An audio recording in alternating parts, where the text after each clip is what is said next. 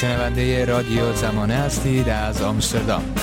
خانم برادران، خیلی ممنون از اینکه وقتتون رو در اختیار ما گذاشتید. در 2 هفته گذشته، در واقع بعد از اینکه بعد از مدت‌ها اولین تصویر از آقای پرویز ثابتی که رئیس اداره سوم ساواک بودن منتشر شد، بحث‌های مختلفی در این باره در گرفت و زندانیان سیاسی سابق به نقش ایشون و ساواک درباره سرکوب دگراندیشان، فعالین سیاسی و شکنجه هایی که توسط ساواک صورت می گرفت صحبت کردن و در طرف مقابل هم حامیان ایشون به عنوان یک قهرمان از ایشون نام می بردن. اما خب شما یکی از بانیانی بودین که یک دادخواست رو در حقیقت برای رسیدگی به آنچه که نقض حقوق بشر هست درباره ایشون تهیه کردید. میخواستم درباره اهمیت این دادخواست ازتون بپرسم.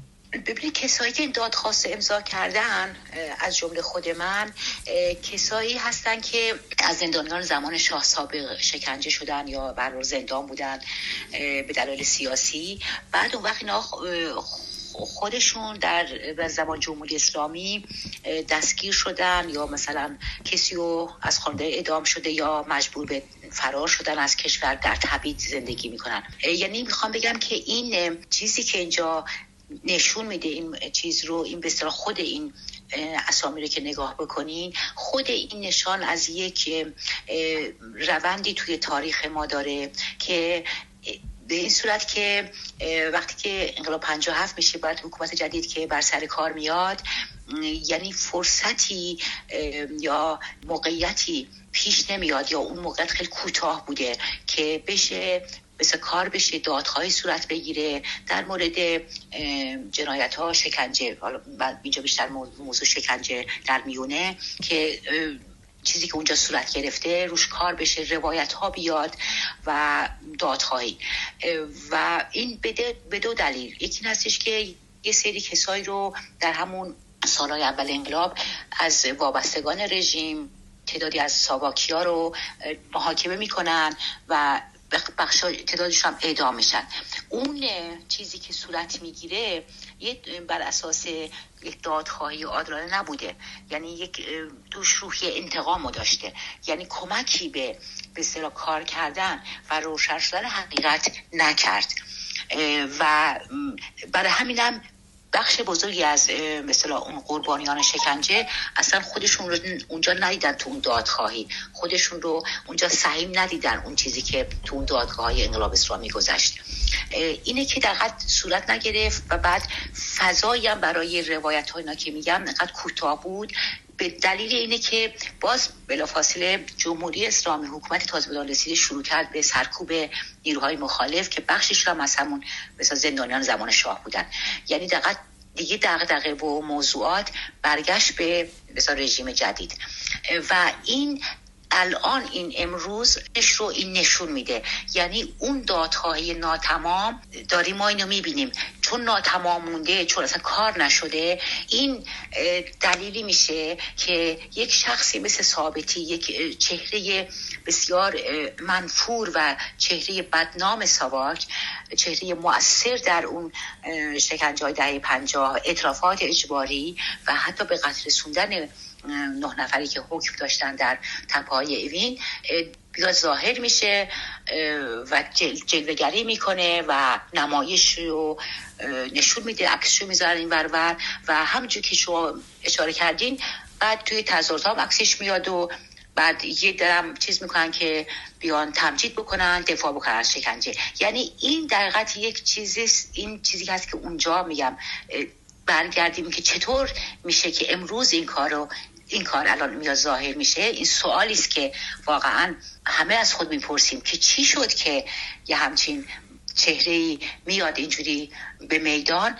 اینو باید اونجا ببینیم. منتها باز این یک سوالی هستش که چرا الان این بسا ظهور نابهنگام در جنبش زن زندگی آزادی که اصلا یعنی دقیقاً میره برای رهایی، میره برای آزادی، برای روح زندگی که توش هستش، که توش به اصطلاح مخالفت، نفی اعدام و شکنجه رو قطعا در بطن خودش داره، این میاد اینجا. این در حقیقت یک به اصطلاح یک چیز بی ربط و کاملا بی ربط و توی این جنبشه که متاسفانه یک جریانی که حتما سازماندهی میشه و حتما هدایت میشه از جانب به اصطلاح یک جریان هایی. اونها هم میان از این فضا استفاده میکنن برای توجیه شکنجه، عادی سازی شکنجه و چهره شکنجهگر. خب خانم برادران، اونطوری که من از صحبت‌های شما متوجه شدم، امر دادخواهی هیچ استثناء، مصلحت و یا کهنه شدن و مرور زمانی رو نمیپذیره و در واقع گذشت زمان باعث نمیشه که اون دادخواهی ادامه پیدا نکنه و برای کشف حقیقت تلاش نشه. درست متوجه شدم؟ بله، این یک جنبه هست. یک جنایت‌هایی مثل شکنجه، خود شکنجه به اصطلاح یک موردی هستش که توی قوانین به اصطلاح جزء جنایت علیه بشریت میگنجه اولا، و یا قتل که طبق صلاحیت جهانی قضایی که بعضی کشورها امضا کردن دقیقاً قابل پیگیری هست. حالا این که چقدر زمان گذشته باشه این در کشورهای متفاوت تفاوت داره، در کشور مختلف تفاوت داره. ما این رو در تجربه دادگاه حمید نوری در استکهلم دیدیم. مثلا این قانون تو استکهلم هست که این رو برای دادگاه کشیده شد. ممکن تو جای دیگه بر اساس مثلا زمان نمیدونم تصویب این بند باشه و اینها، ولی به هر حال این چیز هست، جزء چیزا هستش که به عنوان یک جرم قابل پیگیری هستش. یعنی از این جهت میتونیم بگیم که بله، مثلا در هر دوره و زمانی یعنی میشه این اقدام صورت بگیره، قابل پیگیریه. منتها مثلا این است که خود من همیشه فکر کردم که میشه این موضوع رو، یعنی دوره زمان شاه رو یا پرونده ساواک رو جزء به تاریخ سپرد. یعنی دقیقاً دیگه چیزی بشه که دیگه کارهای تحقیقی چیزایی که صورت گرفته و روایت ها و اینها و همچنین باز بیشتر دقیق بره توی تاریخ و یه برای دوره هم باشه که دقیق جز کتاب تاریخی، کتاب درسی اون ثبت بشه. البته میدونیم که در جمهوری اسلامی نیستش، ولی مطلب هستش که به تاریخ سپرده بشه. این حادثه که پیش اومد، من چون به این خاطر، چرا به این خاطر که خب اون به اصطلاح دیگه رژیمی است که دیگه بر سر قدرت نیست و جنایت‌های این رژیم جمهوری اسلامی اینقدر وحشتناک‌تر بوده که دقیقاً ما درگیر اون میشیم، نیرو رو میذاریم برای اون مسئله. ولی این حادثه نشون داد، همین حادثه اخیر که میگیم، ظاهر شدن ثابتی، نمیدونم مصاحبه با مدافع شکنجه که یا دعوت ازش کردن که بیاد، ثابتی گفته نمیاد، یک کسی دیگه میاد که خب با اون مصاحبه کرده، قانع فرد میاد، یا توی برنامه دیگه باز یک مدافع شکنجه و ساواک، مدافع شکنجه دارم میگم، میاد و علنا در کنار یک شکنجه شده دفاع میکنه از این سیستم. اینا دیگه یا اینکه توی تظاهرات های عکس بزرگ این ثابتی رو میگیرن به دست یا دفاع میکنن از شکنجه، این دیگه فضایی است که یعنی برای من نشون داد که این به تاریخ سپرده نشده. یعنی برای خودمون غیر از مسئله محاکمه و دادگاه ها، اینا شکایت اون چیزا، اینا یه بخش قضیه است، ولی مهم در بین خودمون در یک سطح ملی خودمون معلوم هستش که این به تاریخ سپرده نشده، کار صورت نگرفته و خیلی ما ناچاریم که به اون دوره بپردازیم. در تکمیل فکرم که دقیق نامه اون 117 نفر زندانی که بعد با پشتیبانی بسیار بزرگی مواجه شد، توی همین ارتباطی نشون داد که به تاریخ سپرده نشده و ما هستیم و باید این حساسیت رو نشون بدیم. یعنی این حقیقتی رو که زیر پا گرفته میشه، تحریف میشه، سانسور میشه و روایت دروغی داره میشه، باید روایت‌های مثلا راستین رو، قربانیان رو، صداشون رو مثلا منعکس بشه. با توجه به صحبت‌های الان شما خانم برادران، من میخوام این سوال رو بپرسم که به نظرتون چه اتفاقی افتاده یا چه تغییری صورت گرفته که برای مثال فردی مانند آقای ثابتی بعد از مدت‌ها که در انظار عمومی ظاهر نمیشن، در چنین شرایطی و در یک اعتراضات گسترده‌ای که در حقیقت برای حمایت از جنبش داخل ایران هست حضور پیدا میکنن، این رو در واقع شما چجوری تعبیر میکنید؟ آیا به نظر شما پیامی در این حرکت نهفته هست؟ ببینید، یعنی دلیلش چند تا دلیل داره. یکی هستش که جنایت‌های جمهوری اسلامی هست که اینقدر بسیار ابعادش گسترده و خشونتش بیشتر بوده که دقیقاً این چیز رو ایجاد میکنه که نسبی بشه، شکنجه نسبی کنن. شما میشنوید که میگن که خب این دوره که بدتر از اون موقع بوده، هی بدی بین بد و بدتر. شکنجه بد و بدتر نداره، باید یک ممنوعیتش مطلقه.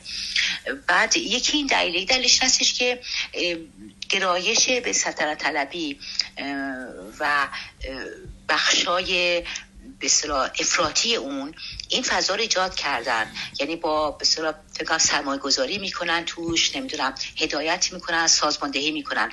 یعنی تصادفی نیستش که مثلا ثابتی میاد این جسارت پیدا میکنه که بیاد توی تظاهراتی و عکس بگیره، یا مثلا آدمایی بیان عکسشو بردارن توی چیزایی بنویسن که واقعا وحشتناکه، یعنی از دفاع از شکنجه یا از محکوم. یعنی دقیقاً این که شما تروریست بودین، یعنی مذهب شکنجه قربانی رو به اصطلاح چیز بکنن که حقتون بوده یا باید میشده دفاع از شکنجه، اینه که این هدایت شده و سازماندهی هستش، یعنی تصادفی نیستش.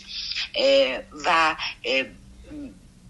این پیامش هم یک تهدیده، یعنی پیامش تهدید هستش که باید حساب کارتون رو انجام بدین و این پیام بسیار شوم و بسیار خطرناکه.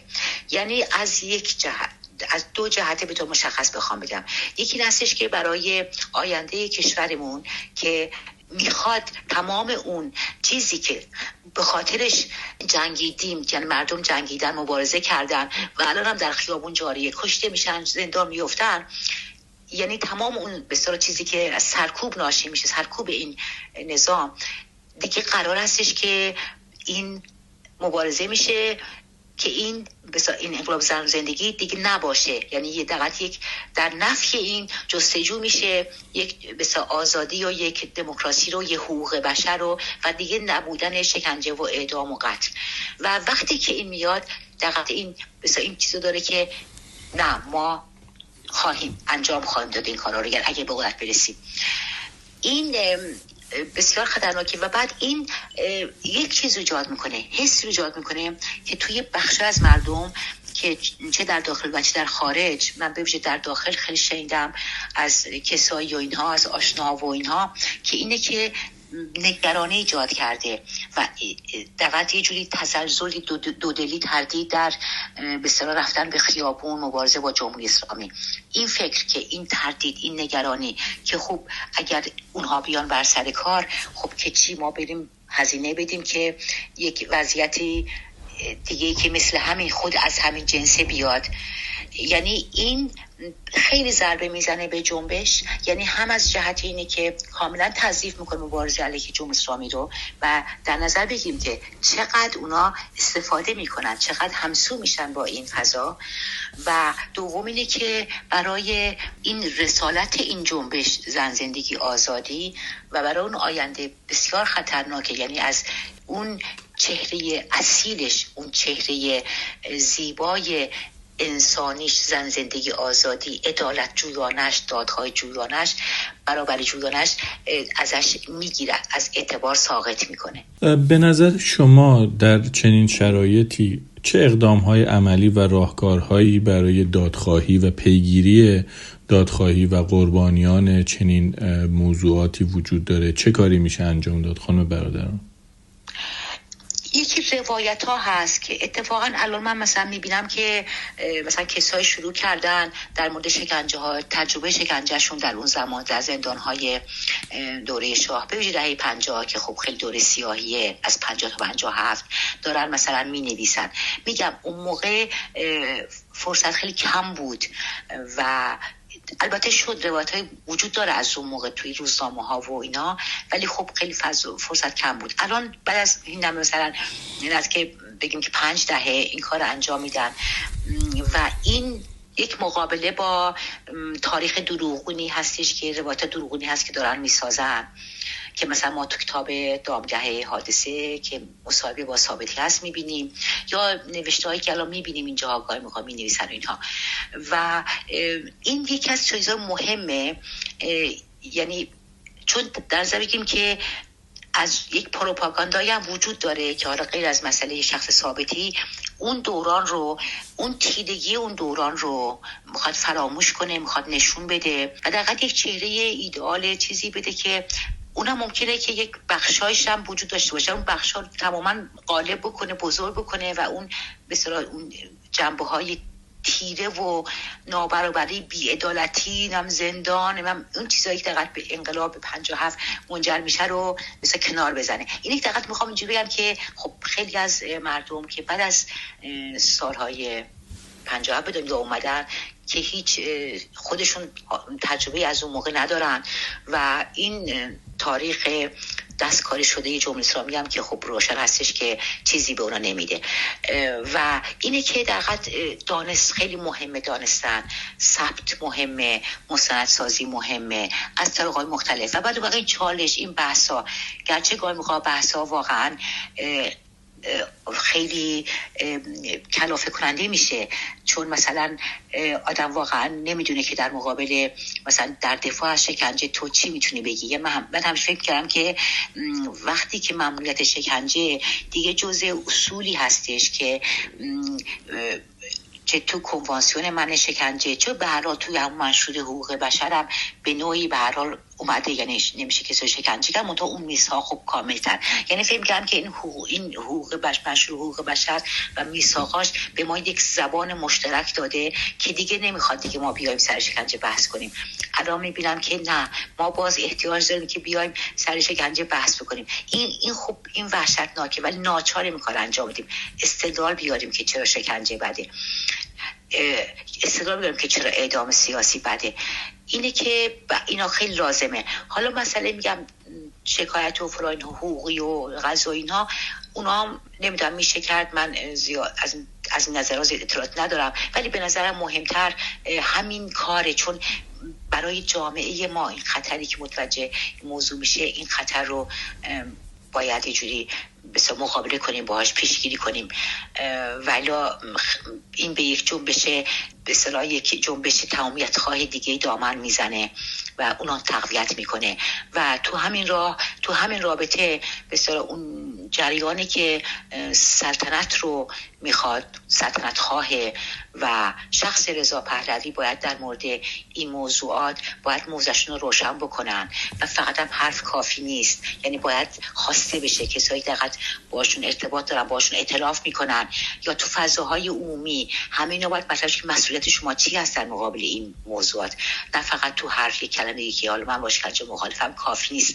بلکه این جریانات که هدایت میشن آیا همسویی وجود نداره، اونها این همسویی‌ها چی هست و چرا اینو قطع نمی‌کنن و حرفای زیبا کافی نیست. به نظر من باید این انتظارات رو داشت برد بالا و ناچاریم، یعنی دقیقا خودش یک صحنه یه جبهه نبردی رو جدید رو بر ما گوش شده که فکر می‌کردم که حالا ما الان که با اون کار نداریم، ولی با جمهوری اسلامی درگیر هستیم، الان ناچاریم که ضمن بسیار مبارزه با جمهوری اسلامی تو این جمعیت جبهه‌ای باز بکنیم. با هم باشیم یک صدا. رادیو زمانه.